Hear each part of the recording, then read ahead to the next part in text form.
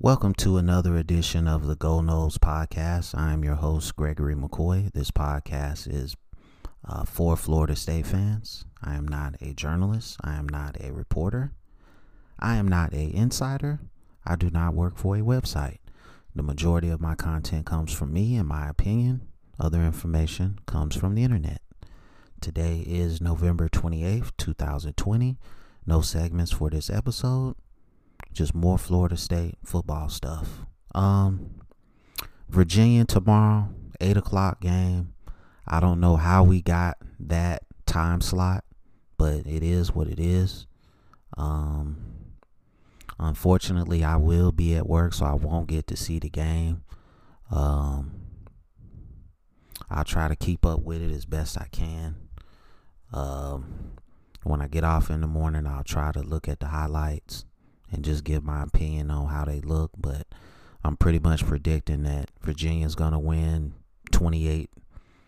I said 17. I'm going to go 28-14. I think it's going to be an inspired effort from Florida State, given the Clemson nonsense that has been going on for the last week plus. I think some of these guys will come out and play inspired football. But I don't think the effort is going to be great enough to win the game. I could be wrong. We could, be possessed again and play like we did in the North Carolina game, but I don't see them recapturing that magic. Virginia is a well-coached team. They have a pretty good defense. They have a pretty good offense. They have, they're the polar opposites of what we are. We're trying to get where they are. And, like I said in a couple of different episodes, I think Norvell is the guy, man. I just don't see who else is going to be the guy. Because Florida State is not a destination right now. If you're really being honest with yourself, it might be one of the least desired Power 5 jobs. Definitely in the bottom tier right now, because the administration is cheap, the boosters are cheap, and that's it. I've said it many a time that to play big boy college football, you got to be willing to spend the money. And we all know what that means. So until, Florida State and the boosters can, pony up the cash, or, somehow they find a private investor, this is going to be it. We're going to be getting 3 stars. We're going to be like Memphis. Basically, some years we'll win 10 games. Some years we'll win 8 games. But to get back to that standard that we all want, I think, it's going to take money. And that's it. That's really the God honest truth, man. The strategy going into this game of Tua Philly and Webb are back. I think you got to get those guys going. If Jordan Travis is the starter, give him some easy throws. Don't try to put the game on him. Don't try to overuse the fact that he's a very mobile quarterback. Give him some screens. Give him some easy reads. And just get the ball in the hands of your playmakers. Defensively, I don't know what you're going to do. I would say just blitz and play man coverage and just live with the results, because trying to run that 4-2-5 scheme it's obvious through 8 games that the players on defense are not getting it. And just from doing my research on this 4-2-5 scheme that Andy Fuller runs, it's actually a pretty good defense by design.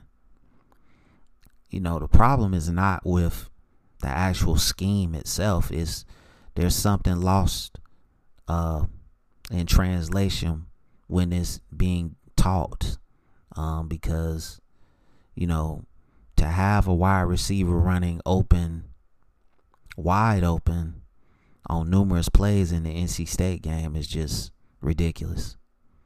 So, for me, I just say make it easy and play man coverage. But that would be great if your defensive line could actually get pressure on the quarterback, and we haven't been able to do that this season. So, we're stuck between a rock and a hard place. That's where we are as a program. You got some guys coming, recruits, but I don't really sit here and say, okay, this guy's going to be great, this guy's going to suck, or I don't do that. I say get the guy on campus, and let's see what he can do. And 1 or 2 years from now, we'll know what this guy's all about. And there's always exceptions to the rule. You knew Trevor Lawrence was going to be a player pretty much from that first spring game a couple years ago. All right.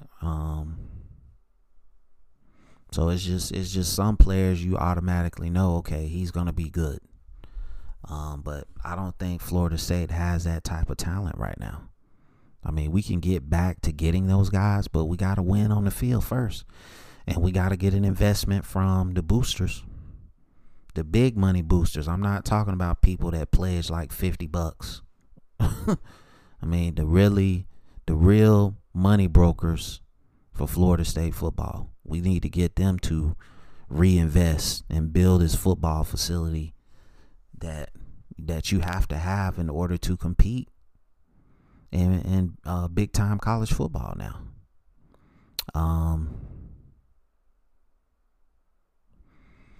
But you got to give Norvell,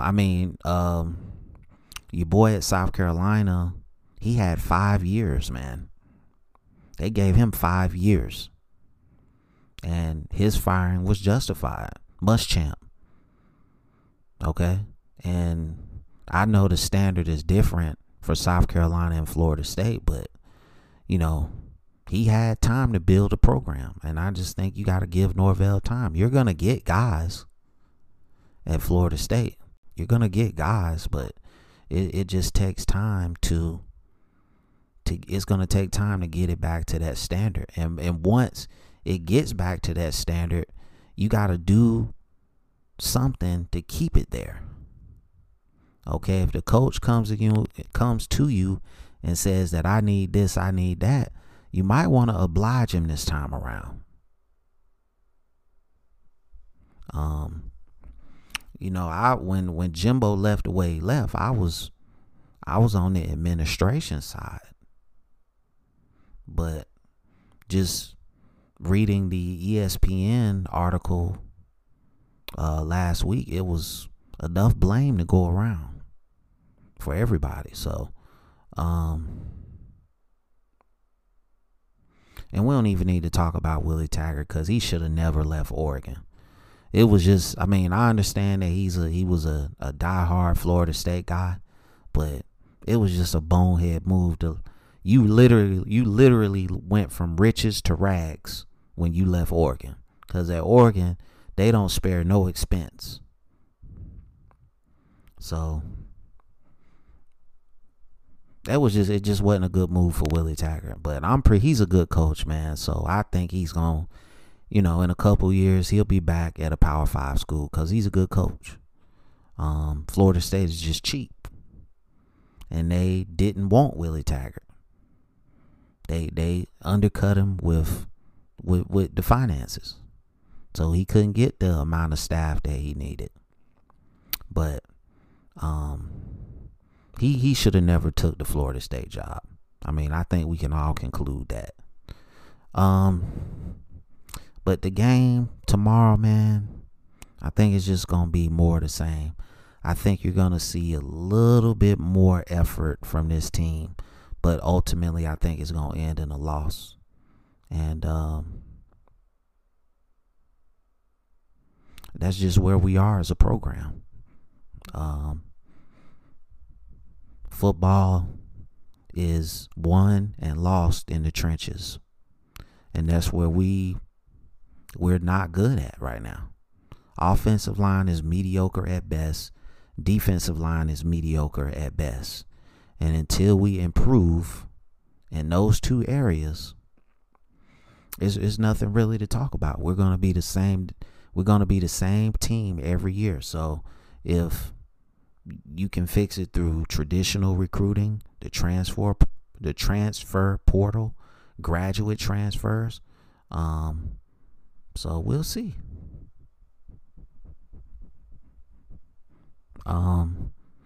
Everybody knows how to deal with COVID now, pretty much. So I expect a regular off season. If these guys are truly committed to turning this thing around, hopefully most of them will stay and put that work in, and try to make Florida State relevant again. It's just a sad day for my team, man. And it just seems like there's always, out of the major college football teams in the state of Florida, there's every time two are up, one is down. That's usually how it is. And it's just our turn now, I guess. But I have confidence in Norvell now that I think he's going to right this ship, man. I don't know who the quarterback is going to be next season. You got this kid, Luke Altemeyer, coming in. I haven't watched any tape on him, so I don't really know anything about him. But I don't think anybody has separated themselves enough to where we can say, okay, this guy is a starter. So pretty much if Luke Altemeyer is going to be a early enrollee, you're looking at a 4-way QB battle. You got Rod Orr, the big offensive tackle, coming in next year. If he's lifting weights and doing everything that he's supposed to do right now, I hope that he can challenge for some playing time. I hope this guy, Lloyd Willis, another 6'7", 300-pound tackle, can challenge for some playing time. I would like to see them move Darius Washington and Love Taylor down to guards. And then, find us an adequate center. Then you might have something. Defensive line, we need pass rushers. We need run stoppers. And we haven't been able to do any of that this season. So I don't know where you go for that. Because just looking at their recruiting, you got that guy, Shambra Jackson. He's kind of undersized.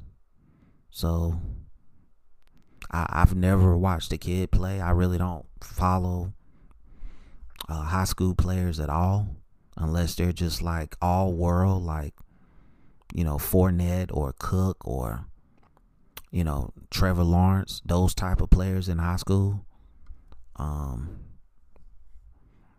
So I'm not really big on, out of all the 4 and 5 stars, say, Alabama has had, and all the draft picks that they push out, how many players just never make it because they're at Alabama and they're competing with the best of the best just to get on the field? So that's something to think about. So I don't put a lot of stock in, okay, they got the best recruits, and Boise State has been relevant for years with no stars, 1 stars, 2 stars, 3 stars. And that's not the way I want Florida State to be, but that's where we are. That's where we are right now, and that's what we got to do. But the rebuild starts on the offensive and defensive lines. If you can get good to great play there, I think you got a chance. So, Virginia game tomorrow, or today, excuse me. I keep saying tomorrow. Virginia game today. And, let's hope we get the win, man. I'm always going to pull for the win. But I have to be real with myself. I'm not going to have this false sense of security like we're going to win all our games. We're not going to win all our games. But enjoy the game. I'll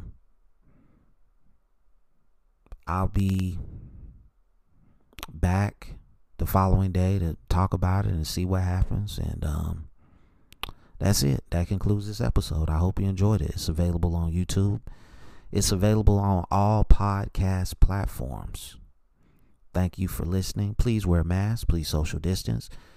Please be aware of your surroundings. Please do your research on flu and respiratory viruses. Please do your research on vitamins. And as always, go Noles.